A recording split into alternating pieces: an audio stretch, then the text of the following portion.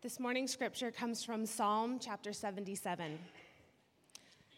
I cry aloud to God, and he will hear me. In the day of my trouble, I seek the Lord. In the night, my hand is stretched out without wearying. My soul refuses to be comforted. When I remember God, I moan. When I meditate, my spirit faints. You hold my eyelids open. I am so troubled that I cannot speak. I consider the days of old, the years long ago. I said, let me remember my song in the night. Let me meditate in my heart. Then my spirit made a diligent search. Will the Lord spurn forever and never again be favorable? Has his steadfast love forever ceased? Are his promises at an end for all time? Has God forgotten to be gracious? Has he in anger shut up his compassion? Then I said, I will appeal to this, to the years of the right hand of the Most High. I will remember the deeds of the Lord. Yes, I will remember your wonders of old. I will ponder all your work and meditate on your mighty deeds. Your way, O God, is holy. What God is great like our God? You are the God who works wonders. You have made known your might among the peoples. You with your arm redeemed your people, the children of Jacob and Joseph. When the waters saw you, O God, when the waters saw you, they were afraid. Indeed, the deep trembled. The clouds poured out water. The skies gave forth thunder. Your arrows flashed on every side. The crash of your thunder was in the whirlwind. Your lightnings lighted up the world. The earth trembled and shook. Your way was through the sea, your path through the great waters, yet your footprints were unseen. You led your people like a flock by the hand of Moses and Aaron. The word of the Lord. Thanks be to God. Thank you, Annalicia. Good morning, everyone. My name is Eric. I am one of the pastors here at Trinity.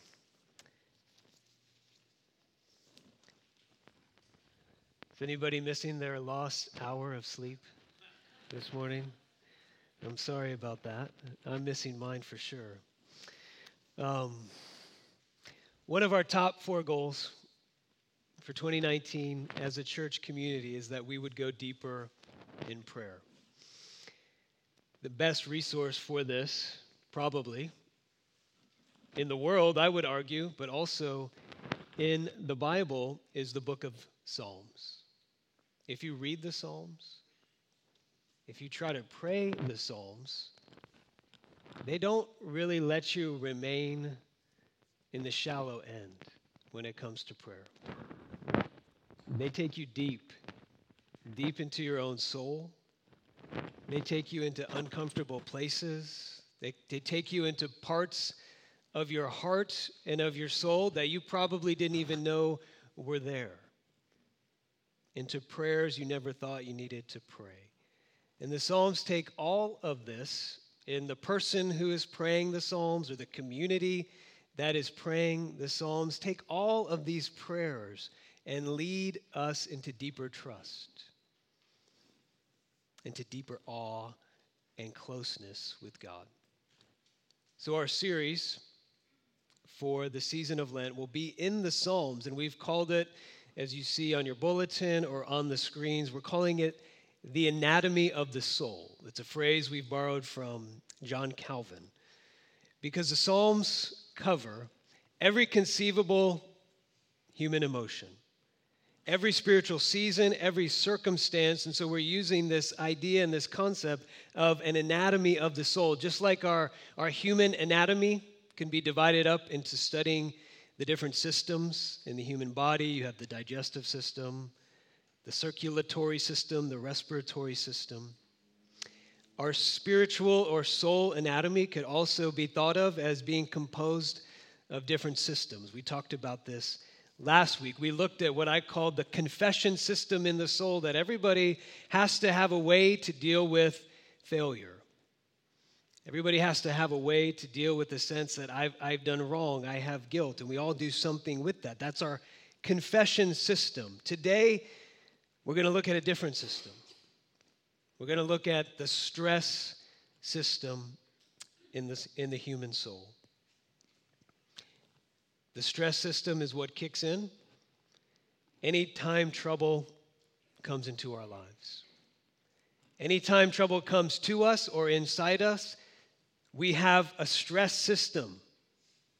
That's the way that we handle those troubles. And trouble comes to everyone.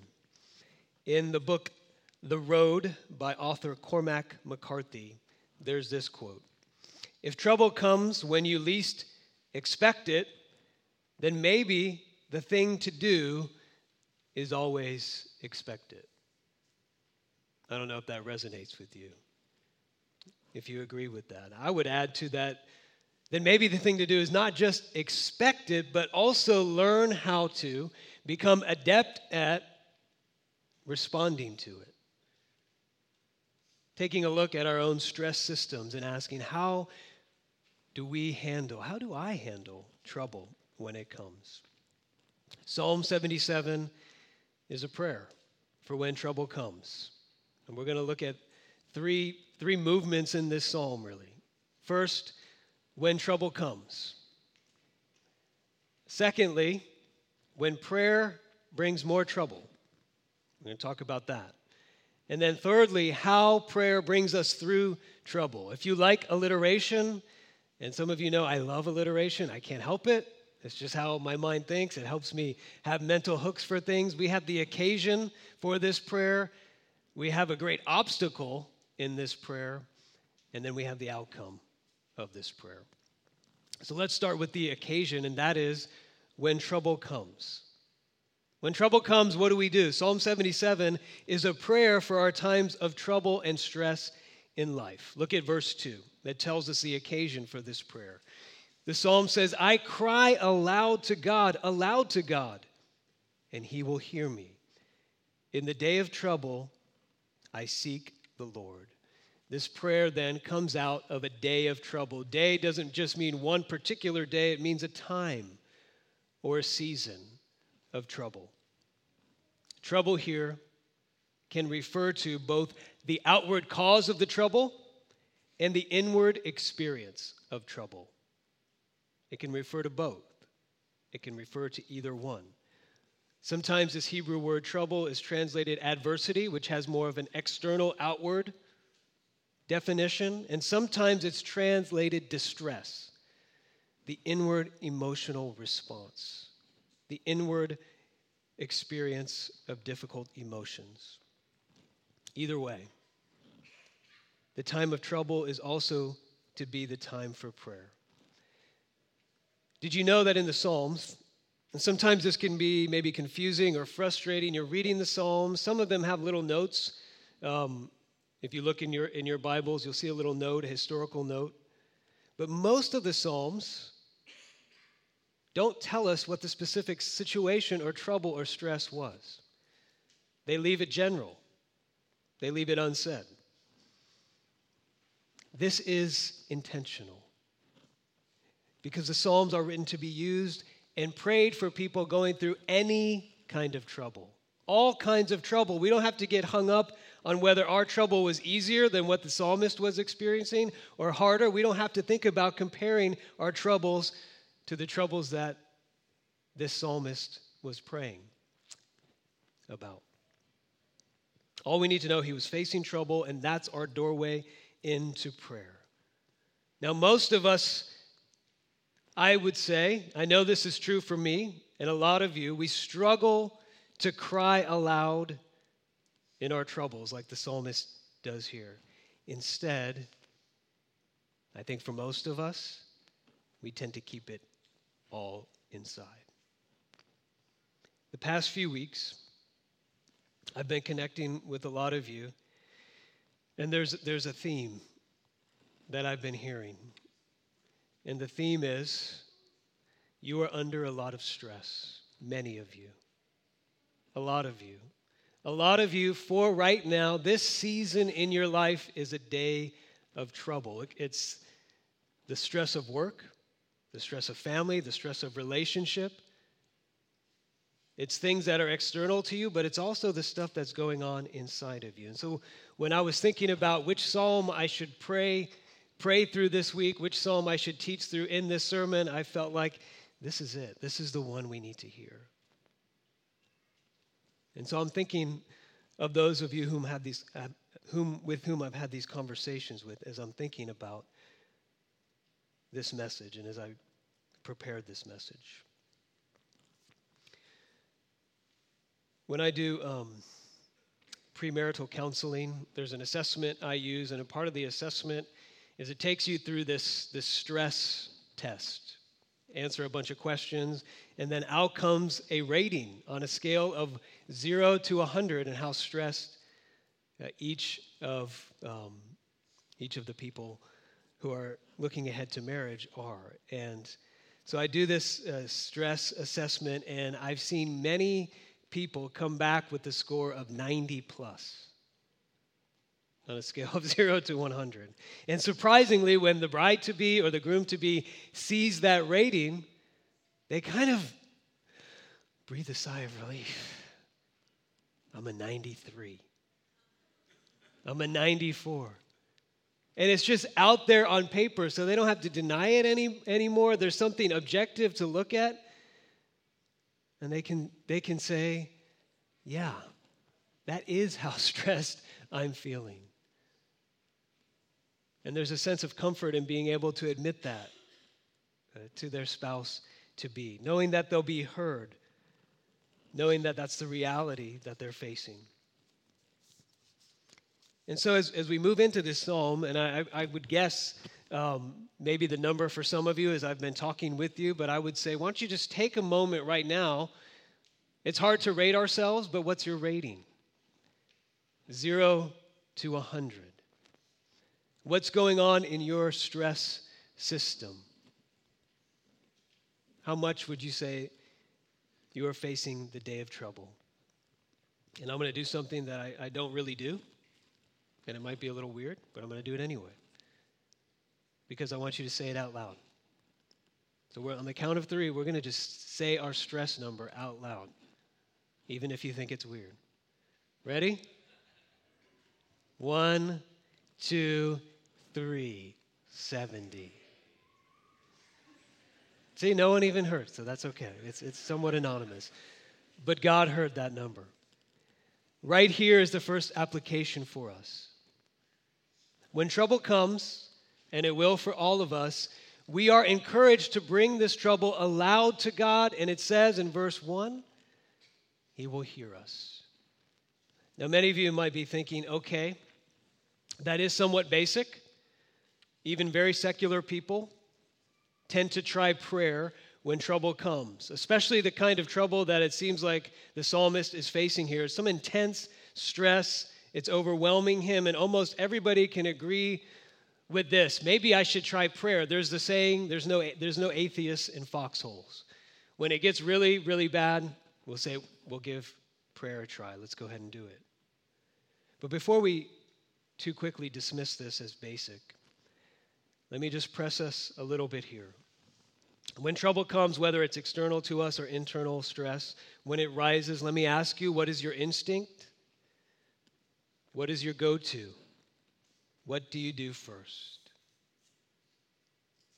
Being a person who lives in Orange County in Southern California and talking with many of you and how you face stress, I think we tend to move into 2 different directions. Either we just say, I'm going to resist this. I don't have time to be stressed. I don't have time to reflect on this, to think about this. I'm going to push through. I'm going to grit my teeth, and I'm going to fight through it. I'm going to resist this stress. Or we tend to say, I'm going to relieve this stress. I need to find a way to relieve it. I have an app on my phone. It's called Retail Therapy. In Southern California, we love that app because it's a way that we relieve stress. We find a great sale, we go shopping, we consume. We have entertainment, we have distraction, we turn to pleasure. We deserve some relief, right? Because stress is hard. Trouble is hard. And our relief can range from unhealthy patterns all the way into destructive addictions.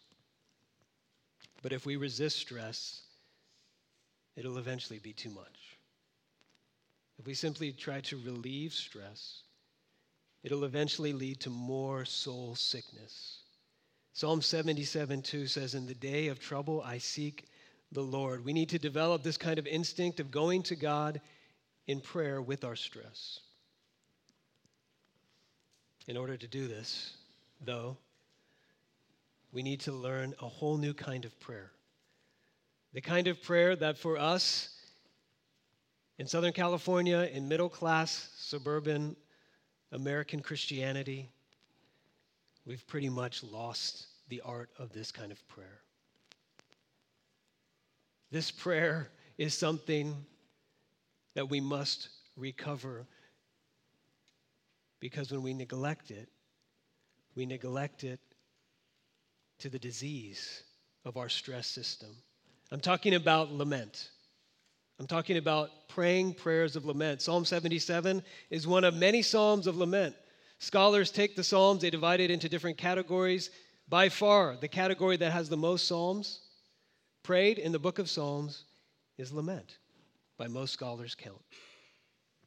Lament is not saying, God, I'm in trouble. Get me out of it. That's okay. Some of the Psalms are like that. We need those kinds of prayers. Sometimes it's all we can pray. But Psalm 77 and many others show us lament is something different than that, more than that. It's actually praying our troubles to God. We describe the trouble we're facing. We describe the feelings we're having. We go into detail. We tell God all about it. Look at verse 2 again. The psalmist says, in the night, my hand is stretched out without wearying. My soul refuses to be comfort. When I remember God, I moan. My eyelids won't close. I can't sleep. This is all prayer. This is all lament. When trouble comes, we need to learn to speak it aloud to God. He wants to hear it, and he does. That's the occasion for prayer. But there are many, many reasons why we struggle with lament. One of the reasons is what happened here in verses 2 through 9 in the Psalms. So trouble came, said, okay, I got your point one. I'm going to pray in my time of trouble and stress. And so when he prayed in his trouble, he lamented aloud to God, just like he was taught. What happened? Look at verses 2 through 9. What happened in this prayer? He became more troubled, right? Sometimes prayer brings more trouble. When you're stressed and in trouble, who wants that? More trouble. Let's talk about this. Verse 2, here's the description of it. I stretched out my hands. My soul refused to be comforted. When I think about God, I'm thinking about you, but I'm moaning and I'm groaning. My spirit grows faint. He said, I prayed a lot. I prayed out loud, but I grew weary. I ran out of words. All I could do then was groan. I don't know if you've been there. Verses 4 through 6. He says, when I prayed, I couldn't even sleep. You wouldn't let me, God. You wouldn't let me sleep. He starts blaming God for his troubled soul. He says, this made me so troubled, I couldn't even speak. I was thinking back to past experience in verse 6. He said, let me remember this. What's worked in the past? In the past, I was able to sing and worship and regain perspective. He says, I'm trying to get to a place of perspective, God, of worship, but instead what's happening, questions rise up. Doubts are rising up in his heart. And then in verses 7 through 9, look at these lists of questions. Will he spurn forever? That's how it feels. Will God never again be favorable? Has his covenant love ceased? Have his promises ended for all time? Has God forgotten his grace? Has God run out of compassion? God's steadfast love, his promises, his grace, his compassion. This is the heart and the essence of God. These attributes of God, this character description of God comes from Exodus chapter 34. When Moses said, God, here's my prayer. I want you to show me your glory. Show me who you really are. God says to Moses, you can't see the fullness of my glory, but I'm going to pass by you. I'm going to hide you in this rock and proclaim to you who I am. I am the Lord, a God of mercy and grace, slow to anger, abounding in steadfast love and faithfulness. So here, trouble came, stress rose up in his heart. Asaph, the psalmist, and where did it lead him? It led him straight into the heart and the essence of who God is, and he was wondering, what I'm experiencing isn't matching up with who you say you are, God. And I'm bringing my questions to you. It seemed like this prayer brought more trouble. I want to say two things about this when this happens. First, Psalm 77 says, don't be caught off guard when this happens. Sometimes we say, maybe you've been taught this, either implicitly or explicitly, when trouble comes, when you're stressed out, just pray. Pray the right way, use the right words with enough faith, pray hard enough, and God will deliver to you immediate comfort and peace. This can and does happen, but sometimes it does not happen. Sometimes prayer brings you more trouble and stress because it appears like God isn't listening, that he's not responding. And we get caught off guard and we don't know what to do. And the psalmist begins to panic here a little bit. God, you're not fixing my circumstances. You're not fixing my emotional distress. There is an assumption we make in these moments. And that is, if God was listening, if God was really hearing this, he would end my trouble. He would end the stress. But consider this, what if, before he deals with our trouble, God needs to deal with us? What if he wants to teach us in our trouble? Jesus, who was the perfect human being, a whole human in every way, he had to pray prayers like Psalm 77.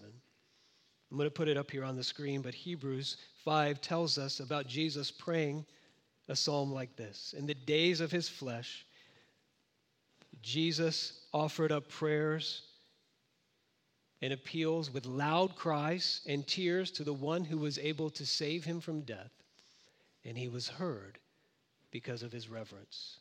Although he was the Son, he learned obedience from what he suffered. There are some things we can only learn through lament. There are some things we can only learn by praying loud cries and tears. It says this is how Jesus learned worship and reverence. This is how Jesus learned to be human, is to obey God. Not vice versa, for God to obey us on our timetable and our wishes. With all our technology, with all our science, with all the information available to us now in our modern world, we struggle with this because we believe there should be immediate answer, immediate fix. And isn't that what prayer is for? In our home, we just introduced the Google Home Mini. We got this Google Home Mini and we set it up in our family room, and it's just like Alexa or some of these other personal assistants where you just say, hey Google, play me some music. Hey Google, it's too hot in here. Hey Google, set me an alarm. You can do all these things. Hey Google, what was the score of the game today? And it's right there. And we've had many wars and battles over music already in our home. Hey, Google, play this. No, hey, Google, play this. And it's created more conflict, but it's kind of nice to have your assistant right there with an immediate answer. Sometimes we get caught off guard because we think that's how prayer should be. Hey, God, trouble, fix it. Hey, God, there's stress, bring it down. We get caught off guard because prayer is not accessing our personal assistant. Prayer is accessing the God of the universe. when we are called to revere and obey. We learn that in prayer. So don't get caught off guard when this happens. Secondly, don't give up when this happens. We're going to get there. The psalmist doesn't give up. He presses on through this, but let me share this illustration. If someone said to you this, you're talking with somebody and they said, can I get your advice on something? When I talk to people and I try to develop a friendship, trying to develop a good relationship with people, I'm struggling. It's confusing. It's difficult. I don't get people because sometimes they say stuff I don't like. They do stuff I don't get. And it's really confusing. And it's really hard for me to understand and have a friendship with people like that. So you know what? Tell me what you think about this. Anyone like that, if I don't understand them, if they confuse me, if I don't get them, I'm just not going to talk to people like that. I can't have any friends that don't respond to me how I want and in a way that I understand. My relationships are only going to be with people who get me and whom I get. Now, what would you say to this person? I'd say, friend, you're going to be very lonely. Because that's not how relationships work. That's not how friendships are developed. True friendship, a real relationship, is one that has gone through times of confusion and misunderstanding. And on the other side, they're more solid and real. That's a relationship. And one of the ways we come to a real and a solid relationship with God is through times like this, like Psalm 77 describes. When we say to God, God, I thought you were like this. I thought your word meant this. I expected you to do this. And in prayer, we learn to meet the real God as he is, not the God we imagine or wish him to be. So don't give up, because on the other end is real relationship, solid and true. That's the occasion for prayer. This was the great obstacle of prayer. It seemed to bring more trouble, but that's not it. That's not where the psalm ends. Because this prayer brought him through trouble. When it seems like God isn't answering, when he doesn't fix our circumstances, when he doesn't immediately bring peace to the stress in our emotions and soul, what then? Are we stuck? No. Sometimes prayer does seem to bring more trouble, but prayer is God's way of bringing us through trouble. This psalm doesn't end in verse 9, and friends, I've been so looking forward to sharing this with all of you this morning. There's a dramatic shift in this psalm. There's a dramatic shift in this prayer. It begins in verse 10. All scholars say verse 10 is very hard to translate. Based on everything I read, I think the ESV captures the shift that happens here in verse 10. It starts with the word then. He asked these questions. He wasn't even sure it was appropriate to ask these questions in prayer. But God heard him and he said, then here's what I'll say. I will appeal to the ears of the right hand of the Most High. In other words, he said, I'm going to look outside of myself. I'm going to try with all that I have to look outside of my inner turmoil and trouble. I'm going to look to what God has done, to his years of faithfulness. And here's what's happening. This prayer is taking this dramatic shift from a meditation inward to a meditation outward. Look at verse 3. We're going to go back over this. He says, I meditated. And it goes on. He says, my spirit fainted. It grew weak. The meditation of verses 2 through 9 is a meditation inward. You see, the first person dominates from verse 1 all the way through verse 9. It's my trouble, it's my hand, it's my eyelids, it's my song that I used to sing.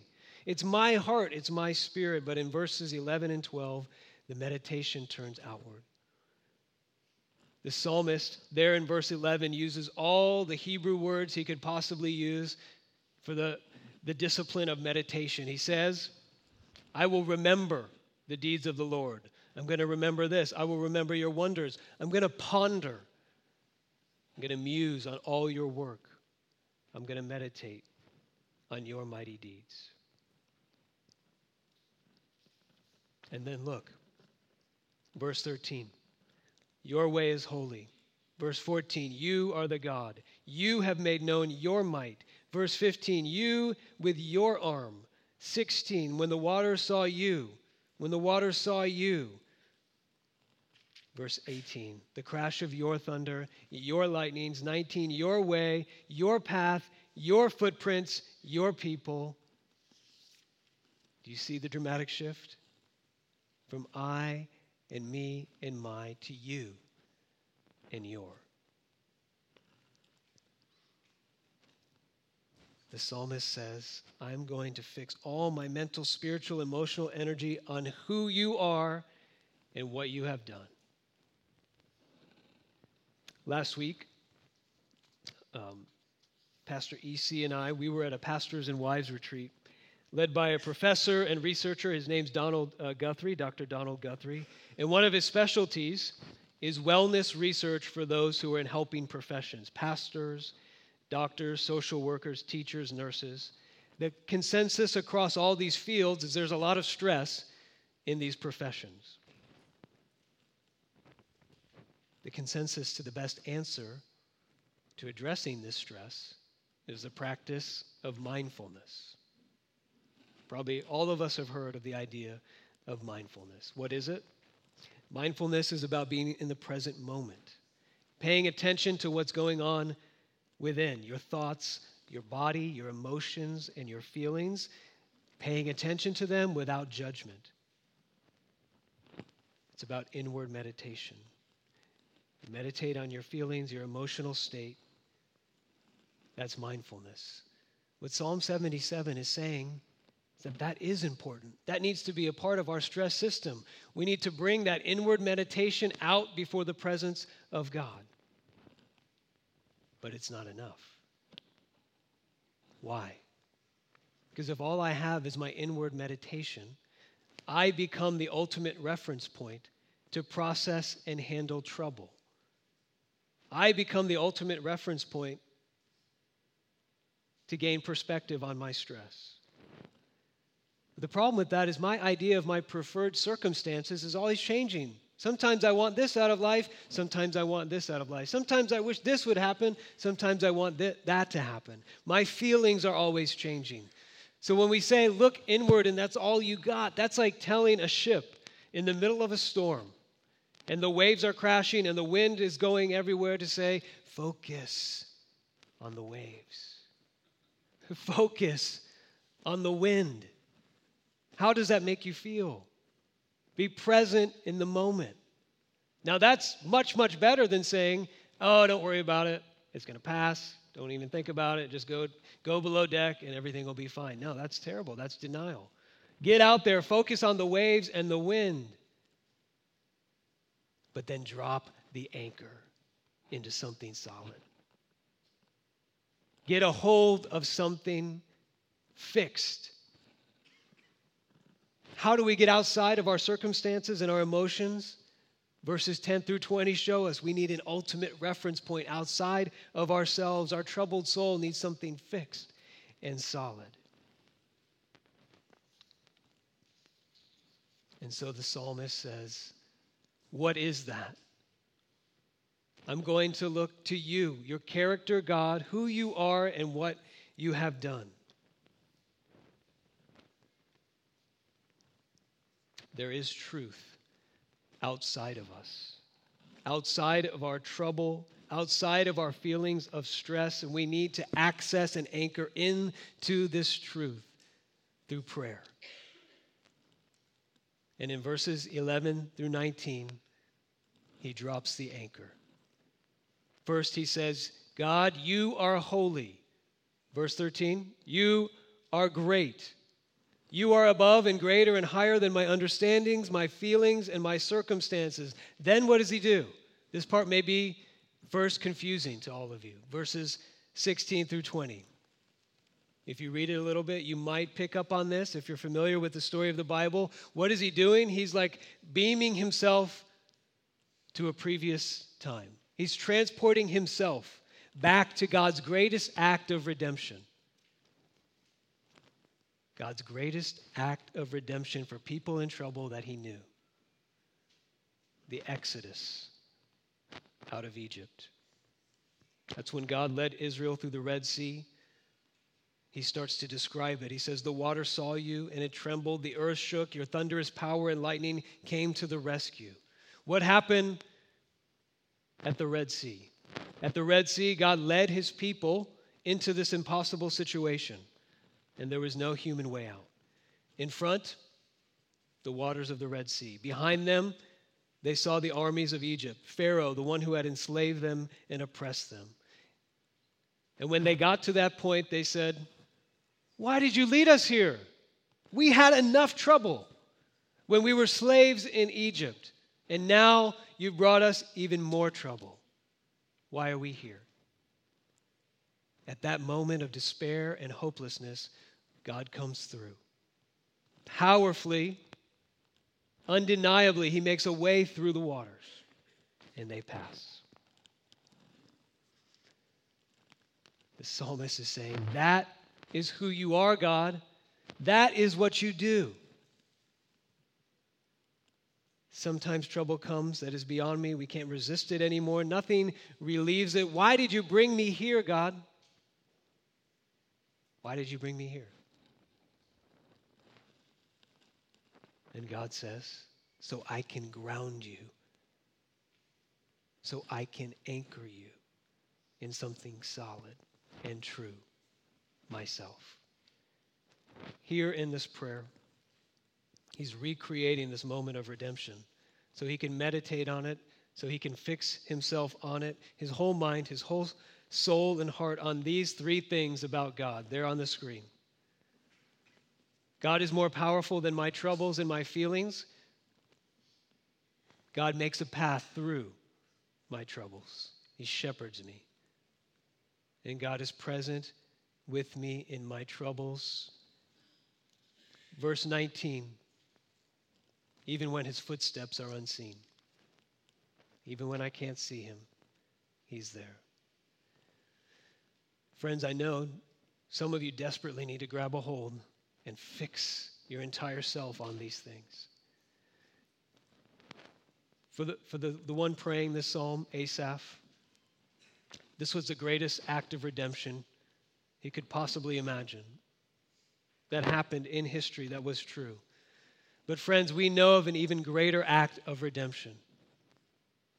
Something true, something solid, something that happened in history that shows us who God is and what he does. That is an anchor for the soul. God's greatest act of redemption in Jesus. At the cross, Jesus met an even more impossible situation. There was no human way out. On the one side was our sin.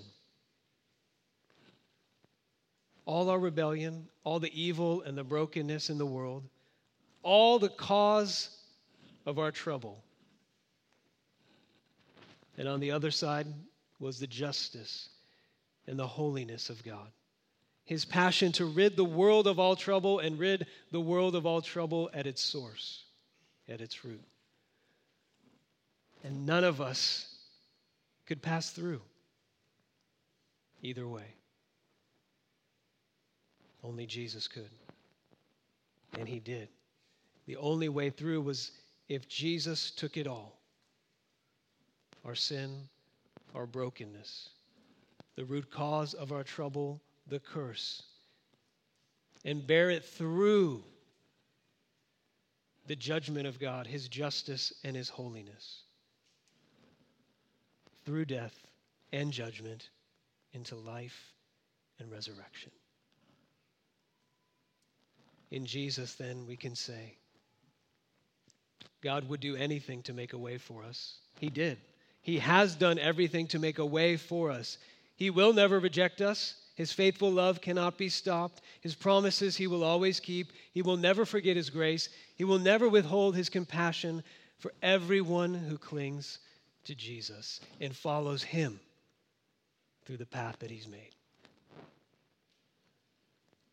So when trouble comes, when stress overwhelms you, we need to drop the anchor, remember, ponder, and meditate on the gospel. We need to drop the anchor. Robert Murray McChaney was a pastor in Scotland a couple hundred years ago. I remember reading this quote when I was, 18 years old, and it's stuck with me ever since then. He says this: "For every look at self, take 10 looks at Christ. Live near to Jesus, and all things will appear little to you in comparison with eternal realities. He is altogether lovely, such infinite majesty and yet such meekness and grace, all for sinners, even the chief. Live much in the smiles of God. Bask in his beams. Feel his all-seeing eyes settled on you in love, and rest in his almighty arms." For every one look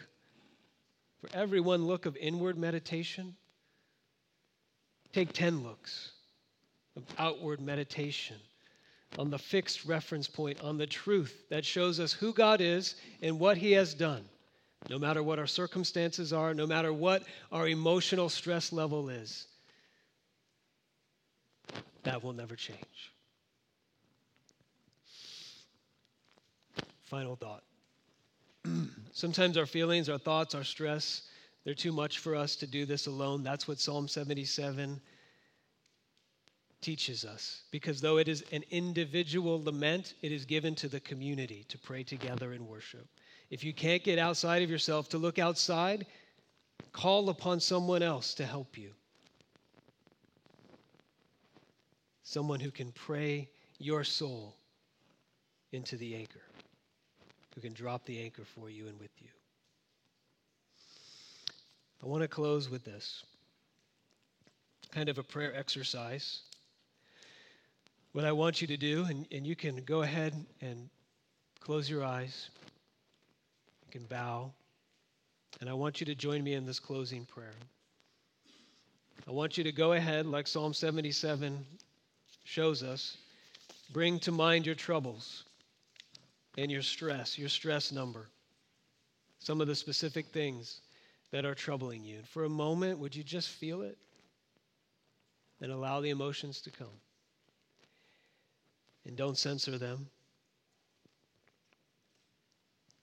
And now, with all your heart and mind and soul, focus on what Jesus has done, his suffering and death, and his glorious victory in life. There's no clearer picture or place to look, no more solid and sure ground to go, to know who God is and what he does.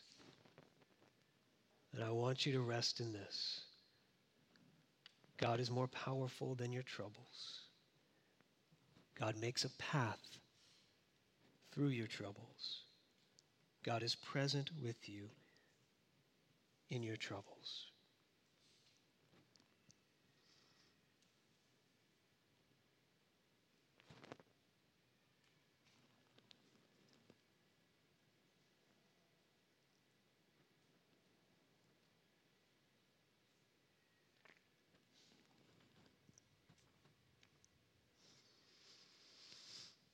Our God, though we are in a moment of silence, I pray you would hear our cries. I pray you would help us, especially those who are weighed down under stress and facing trouble, to look outside of ourselves, to look away from our troubles and look to you.